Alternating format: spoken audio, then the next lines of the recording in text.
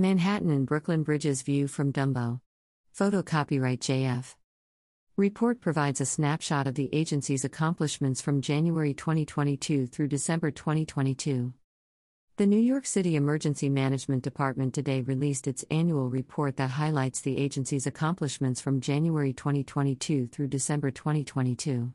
The report presents a snapshot of the agency's role in leading the coordination of the city's response to numerous incidents while supporting its mission to help New Yorkers prepare for, respond to, and recover from emergencies.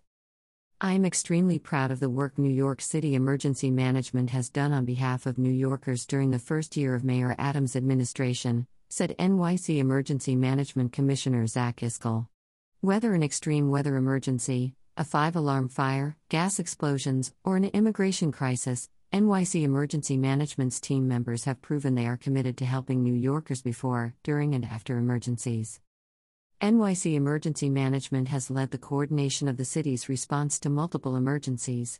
From a 5-alarm fire in the Bronx to an active shooter, assisting Puerto Rico after Hurricane Fiona, to record-breaking heat during the summer months, the agency has faced these challenges head-on while adapting to the challenges of each emergency and implementing lessons learned from prior responses.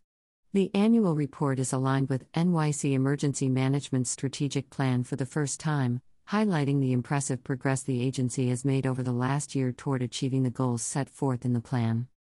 The full report can be viewed here or visit NYC.gov/2022 Annual Report.